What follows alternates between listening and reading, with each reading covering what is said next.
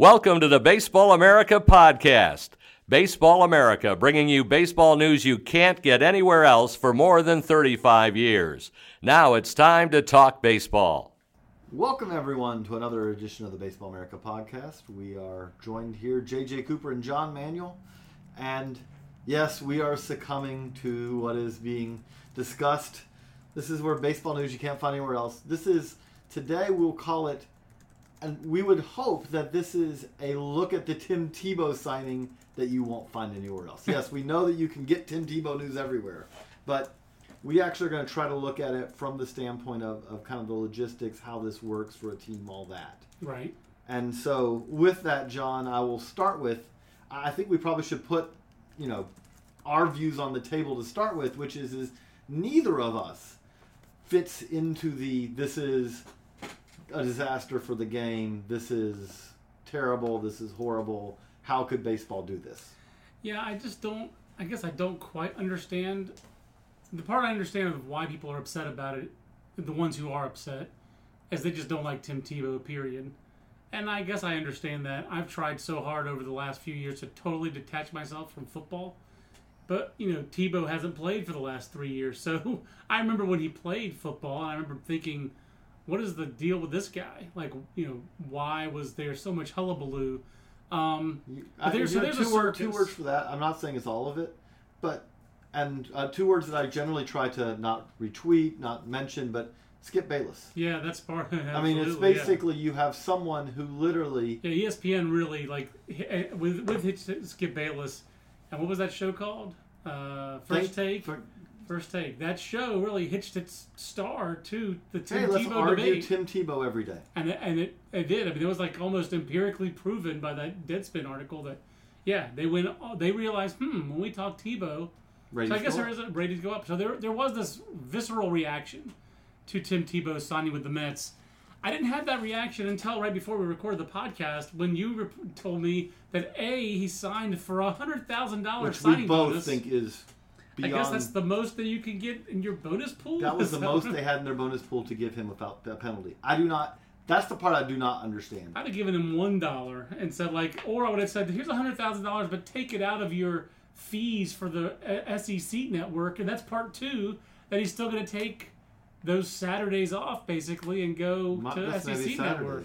Right. I mean, who knows because he works during the week. I mean, he talks, and now I will say, this is, if we're talking only Instructs, this is where I wanted to start with, because this is something that you don't get everywhere. Instructs is a different bird. Yeah, an extended spring training or minor league spring training. But right now what we're talking about is if he's leaving during the season, even an extended, to go away and do stuff, that's to me an even further. That's like, okay, right. You're not serious about this. Yeah, I can't. But in Instructs, because John, you've been couple times, and Instructs is different than almost any other form of what minor league baseball is. What is Tim Tebow going to be doing? Because Tim Tebow, right now, the only thing we know he's going to do is he's going to Instructs. If he misses one game a week in Instructional League to go to Charlotte or wherever the SEC network is located, that really wouldn't be the worst thing in the world to me, because Tim Tebow could make up for it on Thursday and Friday leading up to when he's going to be gone. Hey, we're going to have Tim Tebow get 6 at-bats today. So he's going to lead off every other inning. Or he's going to lead off every inning until through the 6th inning. You can do that in Instructional League. We're going to put Tim Tebow on first base at the start of every inning so he can work on base stealing. Exactly. If you think he needs it, you can go play that inning. It is kind of like extended spring, where you do see on the backfield in spring training, hey, this inning, Jason Worth is on the minor league backfields, and he's going to lead off every inning of this game. In fact, I've actually seen Jason Worth do that. Yeah, I saw it last spring myself in Brevard County. So you can do those kind of things in extended spring or in Instructs. Normally they're not even games. Right. I mean, that's like they keep score, but there's no standings. They keep stats, but they're not posted. So everything's evaluated, and I'm sure that there might be some TrackMan data or some pitch effects data they might get on him, batted ball data, StatCast. Mm-hmm. That they could get that if they want to. In Instructional League, they could get data, but it's not. Usually, that stuff doesn't get publicized. that's the difference with Tim Tebow. Everything will be publicized. I mean, we made fun of his pants from his workout, because there was so much video and so much coverage of it. So the benefit the Mets could get out of signing Tim Tebow is they could get some positive press from fans who are pro Tebow. They could get some money out of Tebow jerseys. And this is a team. I mean, I do think one of the key things with this is whoever was going to sign them was likely to be a team that has spring training in Florida, not Arizona. Right. I mean, because Tim Tebow is Florida Gator football. So. Absolutely. He really, basically what the Mets did was they signed #Florida Man. But he's a little cleaner living than Florida Man. But that would be my headline. Mets signed Florida Man. Because he is a Florida man. And the Mets have not only spring training there, they have obviously their extended springs there, but also their high class A team, St. Lucie, is there and is owned by the club. Right. So maybe this digs them a little bit out of the hole the Wilpons are in financially. Probably isn't the whole part of the plan. By the way, I did look this up. $1,400 per game for St. Lucie this past year. If Tim Tebow was that second or third of the Florida State League? It was middle of the pack, but the top end of the Florida State League is not that high above that. Right. And it is fair to say if Tim Tebow ends up in St. Lucie next year, and I don't think right now it is a sure bet that Tim Tebow will play a full minor league season. I don't think that you can in any way feel confident that that's going to happen. But if he does, and he's in St. Lucie, which, again, trying to treat this from a developmental standpoint, that you've got to push him. Yeah, exactly. Is he probably ready for that? No. But you can't really say, hey, this next year as a 29-year-old, our hope is at the end of the year you'll be ready for some time in Brooklyn. You could. Right. But then, so next year you're going to go from Brooklyn to Columbia? Yeah, what would be really the point? Really, there aren't very many comparable situations for this, JJ. So I think I always end up going back to the way the White Sox did this with Michael Jordan.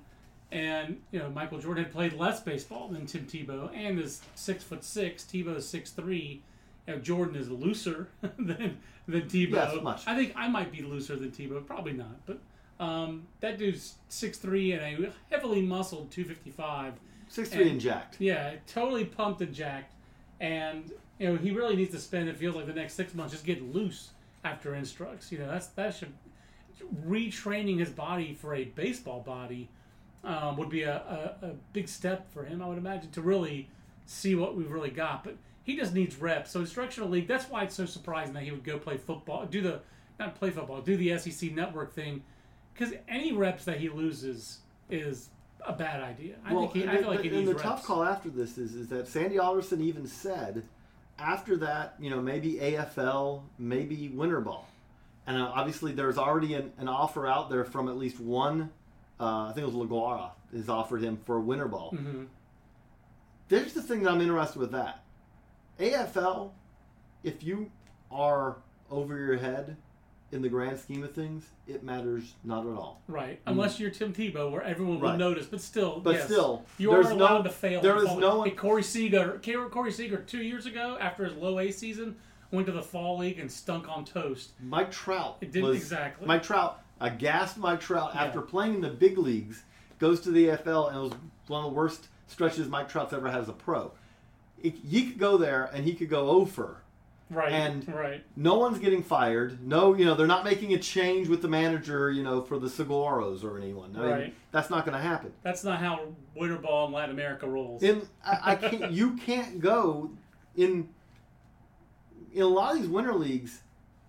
Players know. I mean, that you are something where an 0-for-10 stretch may be, okay, well, I'm out of a job. That's right. If you're a manager in these winter leagues, a lot of times it's something where, holy crap. I was going to say, so-and-so on their third manager of the month. That's right. I mean, this is something where this is high pressure, and I don't see, because as much as Tim Tebow may be a draw, I don't see him being that much of a draw in winter ball compared to the main thing in winter ball is you're trying to win. Yeah, the only winter ball situations that make any sense for me, in my opinion, are Puerto Rico, just because that league needs attention. That league needs financial help, and it's closer to Florida. I assume that if there's anywhere we're going to have more cultural overlap, it'll be in the one winter ball league that is a Commonwealth of the United States. B, the one that makes sense is Australia. Australia makes all kinds of sense. Because Australia's league is so long, it's not officially affiliated with MLB anymore. But it's... But, I just was talking to a manager who coached in Australia last year, and he said, yeah, he went full season minor league baseball, took a week off, instructional league last year, 2 weeks off, Australia league, 1 week off, right back into the regular season to spring training. So if you want the maximum reps, you would go to Australia. Not only you want the maximum reps, but Australia is a league where... And the caliber of competition also. The caliber of competition is lower. And, not a knock against Australia, it's just the reality of it. And a league that also, from a financial standpoint, you're not going to...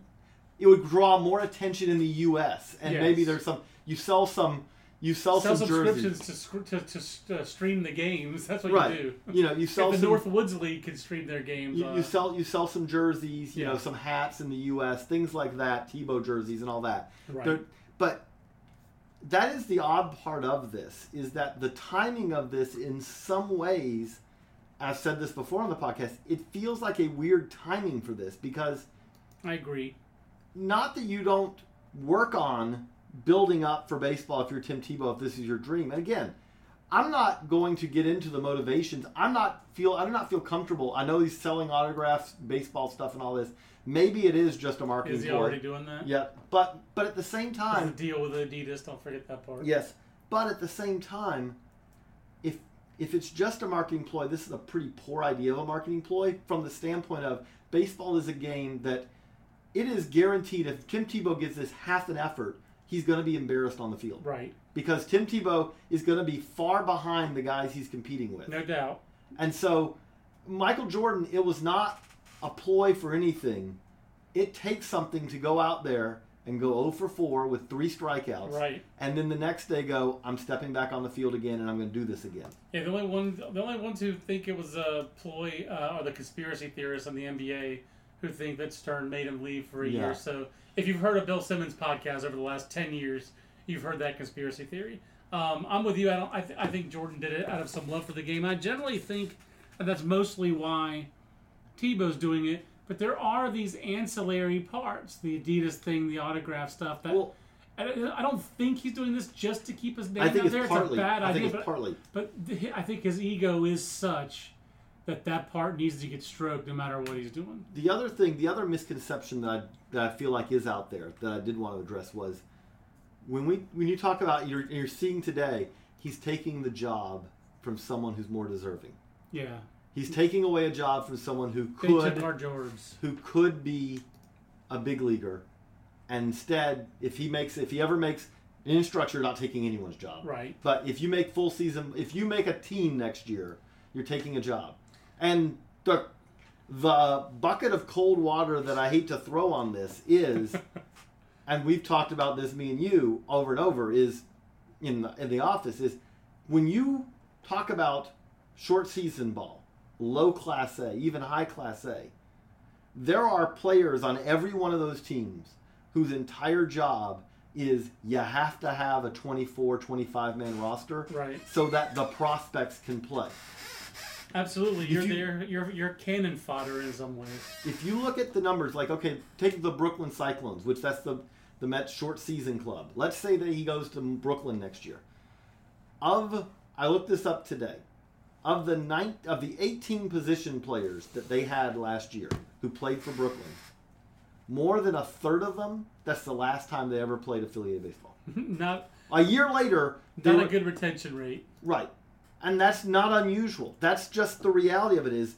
So I don't understand why he gets $100,000. I don't understand that from the standpoint of, I don't see that the Mets are going, I guess you could say from a financial standpoint, they may sell enough merchandise to make up for that or something. But I don't see, was there a bidding war? I agree. It's a vexing one. Because obviously the only other team I remember hearing about that had expressed interest was the Braves. I mean, I know there are other teams out there who are at least interested, but generally interested in a situation like this will give you a significant $100,000 signing bonus for a non-drafted free agent, puts Tim Tebow, crazy enough, among the top non-drafted free agents of this year. It does. He's no TJ Friedel. Exactly, but that money was already... I mean, the Rays had a lot of money left. They decided not to... Because they were in the bidding war for TJ Friedel. They decided not to spend it on Tebow. The Reds were out of it at this point because they've spent their money on Friedel. Right. They couldn't go, you know. It would have almost made more sense for the Rays. That's an organization that's just desperate for positive attention. If anyone could fill up that... if he eventually got to the major leagues... Which I think the chances of that are very, very slim. But I will say this: I don't think that they're zero. No, they're not zero. I definitely don't. I don't think that this is like that's one thing. I've been on enough radio shows about that where people say he has no chance. It's like, well, no, we don't know that. Let's watch him play. He has legitimate power, and that's the other part of it that isn't a fluke. Is he does have? How can you watch the video of the workout or his BPs and not see the strength in his swing? I mean. He clearly has actual power potential.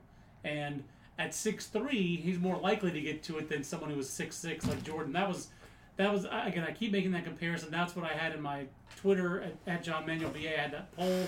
I've been trying to find it. I can't find it in my own Twitter.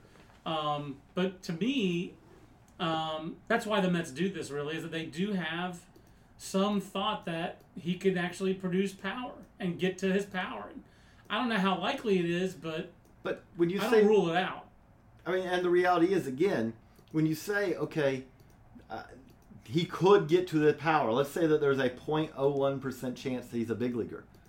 Well, again, that 0.01% chance is equal or greater than some of the players that the Mets drafted and signed this year. Exactly. Yeah, again, you always hope that a guy is going to exceed your expectations, but there are guys who are drafted this year by every team who, if the scout who signed them was given truth serum, they would say, no, I don't think this guy's a big leaguer. Absolutely. Absolutely. There's 40 rounds of draft, so there's a lot of... we both have seen a lot of low-level minor league baseball. And again, look, the worst players that you see on a minor league baseball field are really good baseball players. Exactly. That's why they're there. That's right. But you will see, if you go to a Class A game, I promise you will, every night at a Class A game, you will see players who have literally no hope. Right. They do not have the skills that are needed, the tools that are needed to be big leaguers. And they know it. And a lot of times they even know it. Yes, a lot of times, sometimes they don't, but a lot of times they do. And they know, you know what? I love playing baseball. They haven't told me to stop yet. That's right. That's right. I mean, you have guys at the end. You have veterans, and I mean veterans, 23, 24, 25-year-olds in Class A, who at the end of the year know this is probably it for me. Right. Like, I know that when I go to spring training next year, if I make it to spring training next year, it's unlikely that I'll be invited back, I'll actually make a team. Exactly. And they're doing it because, again, I'm a pro baseball player. They gave me the opportunity. I'm not stopping this until someone tells me. I would rather do this than get a real job. They love the game. That's right. And I mean, it's funny, like this ties in with a story I did a couple of days ago. The Cardinals just called up Jose Martinez. Yep. Jose Martinez is a guy, now this is again why Tebow, why you give guys like Tebow a chance. Jose Martinez was not released, excuse me. He was a minor league free agent that no one called. He was a White Sox top 10 prospect long ago, correct? Like when he was 2007. Right. Long ago, it's long ago. Clayton Kershaw, all those guys were those were the guys who were prospects at the time. Clayton Kershaw, Andrew McCutchen, guys like that. Well, Jose Martinez is a guy who, at that point, was a prospect, blew his knee out. That was also, I believe, not it was the a thin, bottom, it was a but thin it was White a thin White Sox. That may have been the year to that him Phil to be Rogers, a top 10 prospect, he was a top 10 prospect, and he had yet to play full season ball. That may have been the year that Phil Rogers also did an epic 5-hour chat in his house in Chicago. He was on his deck or he was on vacation. I seem to recall that he did our White Sox list that year and did just one of the most epic chats in BA history. But shout out to Phil. But he was a minor league free agent who no one called, so he went to indie ball. Eventually, the Braves called, said, hey, we've got a job in high A. This is the guy who spent the last 3 years in double A. He took the job in high A. If you're a 25-year-old, 26-year-old in high A, you are not a priority. You are not on the path to the big leagues. But then the next year, he ended up a Royal. He goes to AAA because they get a couple of promotions, so he's a fill-in guy.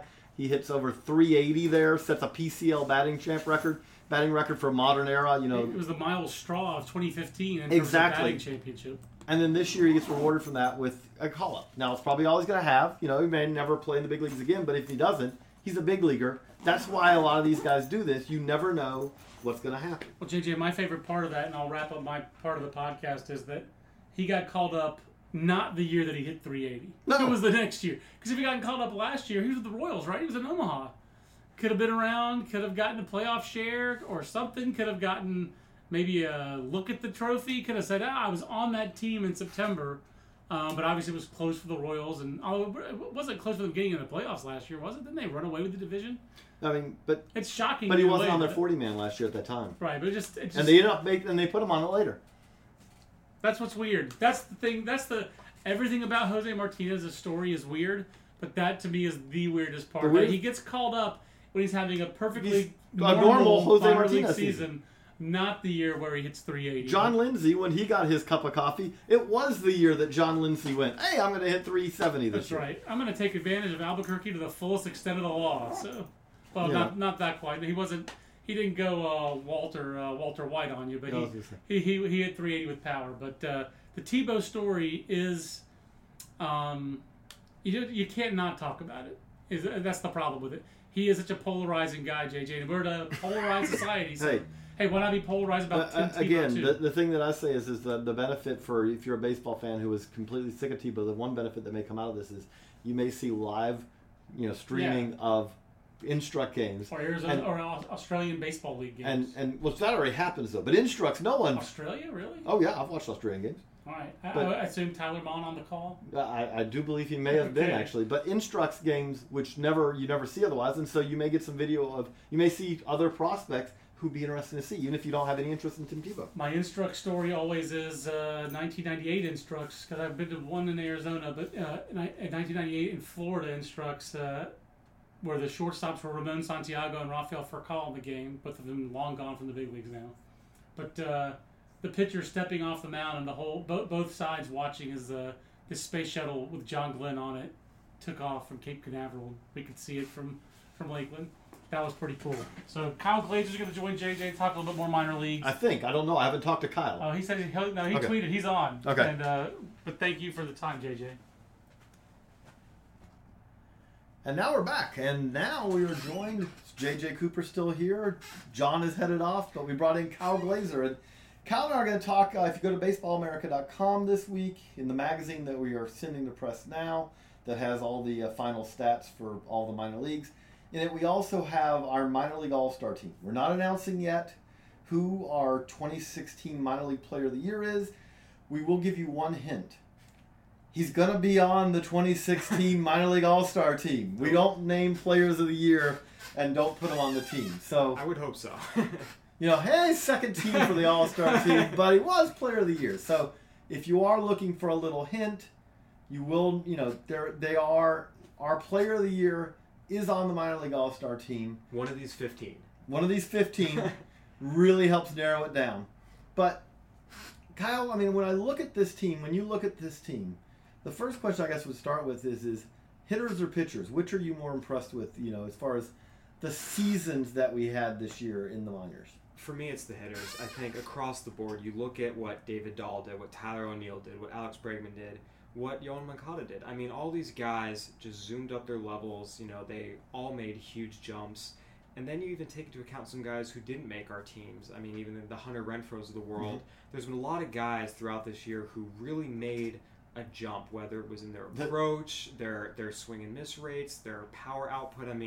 I feel like we saw so much development from so many different hitters this year. I don't know, maybe it's just me, and there's probably some more numbers out there on this, but I felt like we had less of the premier hitters do kind of the big drop-off this year. I felt like a lot of the guys who we had questions about, like a Tyler O'Neill after striking out 32% of the time at Bakersfield last year, made the jump and made it really, really well. I felt like that, to me, just seemed like a common theme throughout the year as we did our midseason prospect rankings and these minor league all-star teams. Oh, I agree. I think the flip side of that is that this was not a great year. You look at just like last year. Last year, Blake Snell was our player of the year. And there wasn't anyone this year in the minors on the pitching side, I felt like, who had that kind of dominant year. Partly maybe that's because some guys were called up. I mean, saw Glasnow get called up. Jameson Tyone, Giolito was up for a while. Julio Urias, came up. All that, but I think the other part of it is just that, it's not. I mean, overall, it's not. The minors are not as stacked with prospects right now as they have been, I'd say, in the last couple of years. I would say right now, you're just a warning that your 2017, we've had so many guys move so fast. Your 2017 top 100 is going to be thinner than your 2016 top 100, which was thinner than your 2015 top 100. But the other thing is on the pitching side, the pitchers who really stood out to me this year were generally guys who, Mitch Keller had a great year. Mitch Keller was in low A for most of the year, came up to high A at the very end of the year. A low A pitcher is going to have a really hard time. The standard to be dominant is much higher for that than it is a guy who's facing Double A, Triple A talent. Double A, Triple A, the guys who had great years this year were more guys who were good pitchers than they were that combination of really great stuff. Some of the guys who were dominant in some ways, I mean, Jose De Leon was dominant at the end of the year. Jose De Leon didn't pitch until he missed a month and a half of the season, and he missed a little bit more time later than that. He had a great finish to the season. Again, Tyler Glasnow, as you said, he was up, he was down, he was hurt. Jose Barrios. I mean, and when he was up, he wasn't good. It was still that's a baffling one to me. Not that we expected Jose Barrios to step in and be a big league star or anything like that. I mean, he's really, I think our reports have always kind of projected him as more as a future 3/4. But I can't think of anyone who had more of a disconnect over a relatively extended by prospect standards trial. AAA, Jose Barrios is still Jose Barrios, and then he goes to the big leagues, and the next good Jose Barrios start will be like his third good Jose Barrios start. It's interesting. I have a story coming out with Blake Snell that you can look forward to later this week. We talked about that a little bit where, a lot of these times, intuitively that, yes, there's a jump between AAA and majors, but for a lot of these pitchers, I'm hearing the same thing. They say, I almost didn't give the major league hitters enough credit just because of how smart they are. You can't just throw your best pitch. You have to know why you're throwing it, the situation you're throwing it, because these hitters, even the guys we talk about, look at that raw talent, they're so incredibly advanced, and they know what these young pitchers are trying to do with them. And I love Blake Snell's line, and I made sure to include this in the story. Quick teaser, you see, there's no Big Papi in AAA. There's no Miguel Cabrera in AAA. And, these guys who can hit your best pitch and hit it a long way. Mm-hmm. And that's just something that, I think a lot of times we hope for the Jose Fernandez type come up and just dominate right away. But in reality, that's once every... I mean, you see that, and then you probably have to go back 20-some years to Doc Gooden, maybe 30 years even. I mean that level. Maybe there's a guy or two in between. I was going to say, there's probably a guy, but it is something. It's quite rare. It's not... You don't get 3 of those guys a year who jump in there to the majors and just dominate right off the bat. It takes time. It's funny when you mentioned this Big Papi. I remember talking to a scout about a game a few years ago, a big league game, and David Ortiz is at the plate. And he said, this is the thing that you see at the big league level you'd never see anywhere else. He was convinced that Ortiz deliberately missed a pitch and looked bad doing it. Just to mess with him. Just so that he would get that pitch in a later situation. And I know Greg Maddux is something where Greg Maddux would do that on occasion. Like, okay, I'm going to throw this now to give a hit because then later I'll be able to use that against him. We just had recently Jonathan Holder came up to the big leagues having just finished a reign of terror through AAA, a 45-0 strikeout to walk over his last, I can't remember how many outings. He finishes it with the second, I think it was his second to last outing in AAA. He strikes out 11 in a row after coming into the game. He strikes out 12 of the 13 batters he faced. It should have been he recorded 12 outs. The one guy that reached was because the guy hit a pop fly in the infield and the catcher and first baseman stood there and looked at each other and it dropped, which just gave Montgomery Holder a chance to get one more strikeout. Holder comes up to the big leagues. Second outing he has in the big leagues. Again, this is a guy who hadn't walked a guy in essentially 2 months. and he's facing the Blue Jays in a key situation, and they kind of throw him out there into the fire, and he's facing Bautista and Donaldson, and what happens? Walks him. And he walks them, and it's not because he walks them because he was wild. They don't chase. They don't chase the pitches that everyone in AAA was chasing, and so all of a sudden, he's not missing by much, but he's missing, and boom, the bases are loaded, and the Yankees are in trouble. That's just that difference. I mean, it's like, and if you're Jonathan Holder, who, fine prospect, but 92 to 94, maybe touch a 5 fastball, a good curveball, but it's a slower curveball. It's one that works really better. It's one you can get some swing and misses, but it's more of a, you hope that you drop it in and they don't swing at it because it locks them up kind of pitch. Got a slider, but again, it's not like a, you can't hit that slide. He doesn't have a pitch that is a absolute, I don't care who you are, I throw this pitch, you're not going to hit it kind of pitch. He may have a fine career, but he just got that example of the stuff that worked for me in AAA isn't going to work for me necessarily in the big leagues. And that happens time and time again. And, on the flip side, you look at Jose De Leon, who didn't walk anyone in his final run-up in AAA, gets to the majors, his debut outing, 9 strikeouts, no walks. And I think one of those interesting things is you can get swings and misses in the strike zone. That's one of those big separators that once you're watching guys in AA and AAA that you need to kind of look for as a little bit of a tip-off.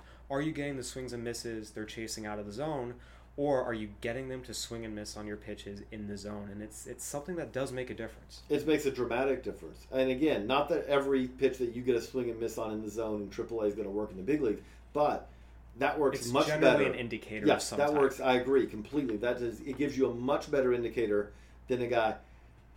If you have an absolutely filthy slider, you will still get some swings and misses out of the zone. But what will happen is you're getting swings and misses out of the zone because, well, the first thing is can you get a head counts?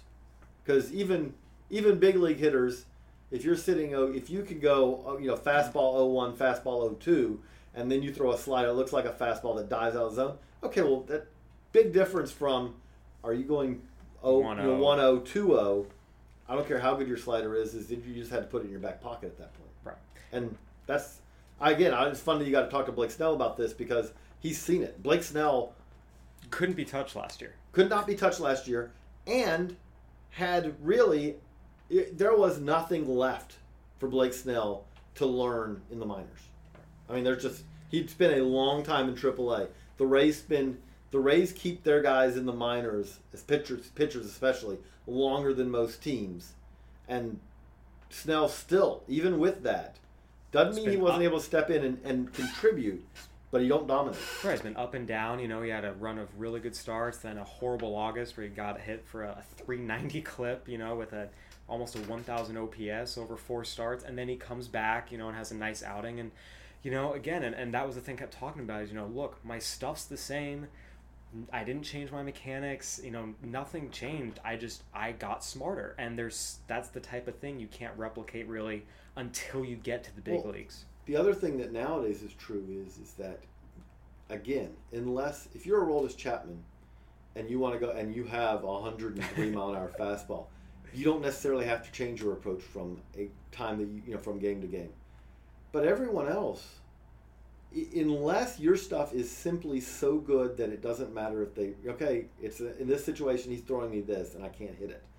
If that's not the case, advanced scouting, pitch effects, everything out there now is so much that, I'm going to watch the last 10 at-bats that he's had, last 100 at-bats he's had against right-handed hitters where he got to an 0-2 count. What does he throw? And you have it there. Well, you can't do the same thing. We used to always talk about, as pitchers, well, you can't do the same thing the first time through the order as the second time through the order. Nowadays, you can't do the same thing that you did to another team, not this team, but to another team 3 starts ago because they're on top of it. Right. And that's the thing.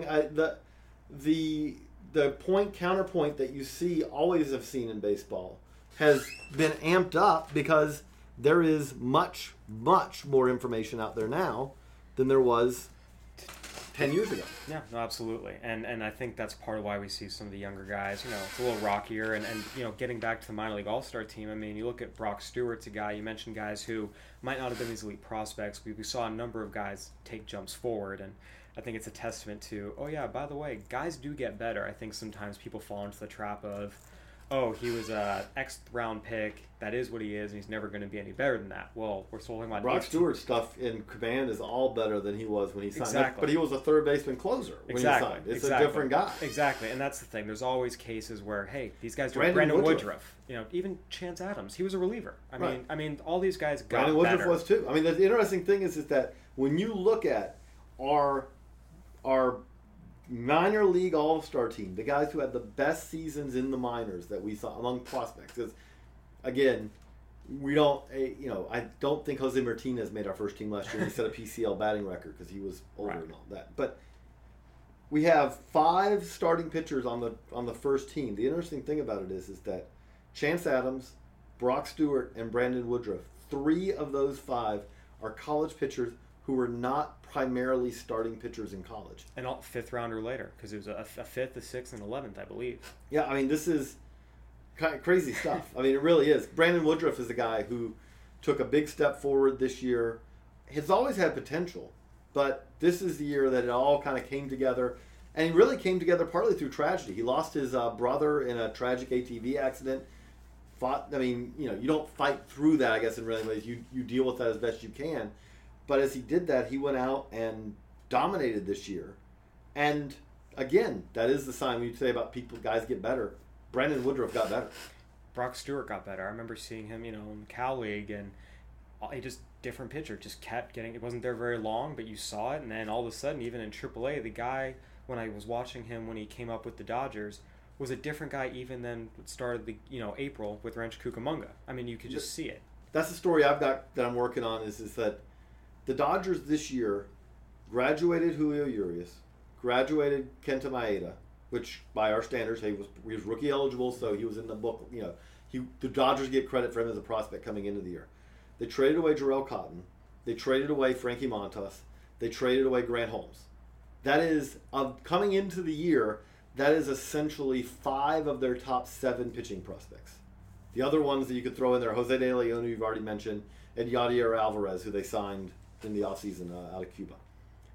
5 of their 7 are no longer there, and the Dodgers still have a very deep, I think that they have a very deep minor league pitching staff. I keep telling everyone who will listen, Trevor Oaks is legit. I've been trying to tell everyone for 2 years now. My favorite, I was talking with... He's another guy who got better. A lot better. My favorite Trevor Oaks story, I was talking with a longtime pitching coach, manager in the big leagues. He's now doing some scouting, and I made a comment to the effect of, hey, Oaks is really holding his own, and the guy looks at me and says, well, it's easy to hold your own when you've got good stuff, and he's got good stuff. I mean, he's not just a pitchability guy. He's got 3 good pitches across the board. He really does. I do think right now, this is a long ways away, but I think that the Dodgers high Class A affiliate, Rancho, I think they've already locked up again for next, but Rancho Cucamonga should enter the year, if everyone stays healthy, with the best pitching staff in the minors, because they will have... I think Lake Elsinore might give them a run for their money with Anderson Espinoza, Jacob Nix, Logan Allen, potentially Cal Quantrill. But I guess that's a good one. Yeah, Eric Lauer maybe. That's the funny thing about that is that may be, and the funny thing also about that is that right there, because Kyle, we throw him the deep end. We gave him the Cal League to do, and the Cal League top 20 this year, it's a ways away, but pretty thin. That right there, and then you say the Rancho staff. The Rancho staff, you're looking at Walker Buehler, Mitchell White, Yadier Alvarez, AJ Puckett. No, Puckett's the Royals. Oh, I'm sorry. There's 2 more. Dennis Santana, who's an interesting sleeper who was in Great Lakes this year, and Buehler. There's one other guy coming who I'll think of, but it's a 5-man rotation. It's all 5 legit prospects. It's, again, that right there, those 10 pitchers right there is better. That's right there is better than the Cal League top 20 is going to be this year by a pretty large margin. Yeah, it was not a great year for the league, but that's why there are no Cal League members on our minor league all-star team this year. Not on the first team, no. Yeah, I think one guy who might have had an argument was Luis Ortiz, but not in a year where there's so many deep pitching. Although he's right, done the tough very thing well. about that is that you got Moncada, because you're really talking second baseman, and you got Moncada, and then Ozzie Albies ends up being like he really legitimately qualifies as second because he slid to second and your Southern League batting champ in a league. You want to talk about a league where it was really hard to hit. Yeah. He was one of 2 guys who hit over 300 in that league, and I believe Tyler O'Neill may have been the only guy in that league to slug 500. I believe that's correct. It's not just the FSL where it's crazy hard to hit. The Southern League has reached that as well. Yeah. But, well, I hate to wrap this up, but unfortunately I've got to head now, and so we're not going to have Kyle do this, just sit here, run solo. But for Kyle Glazer and John Manuel, I'm J.J. Cooper. Thanks for listening to another edition of the Baseball America Podcast. This concludes our program. Want more in-depth baseball coverage? Be a better fan. Visit baseballamerica.com to get more comprehensive baseball coverage. Say goodbye to your credit card rewards. Greedy corporate mega stores, led by Walmart and Target, are pushing for a law in Congress to take away your hard-earned cash back and travel points to line their pockets. The Durbin-Marshall credit card bill would enact harmful credit card routing mandates that would end credit card rewards as we know it. If you love your credit card rewards, tell your lawmakers, hands off my rewards. Tell them to oppose the Durbin-Marshall credit card bill.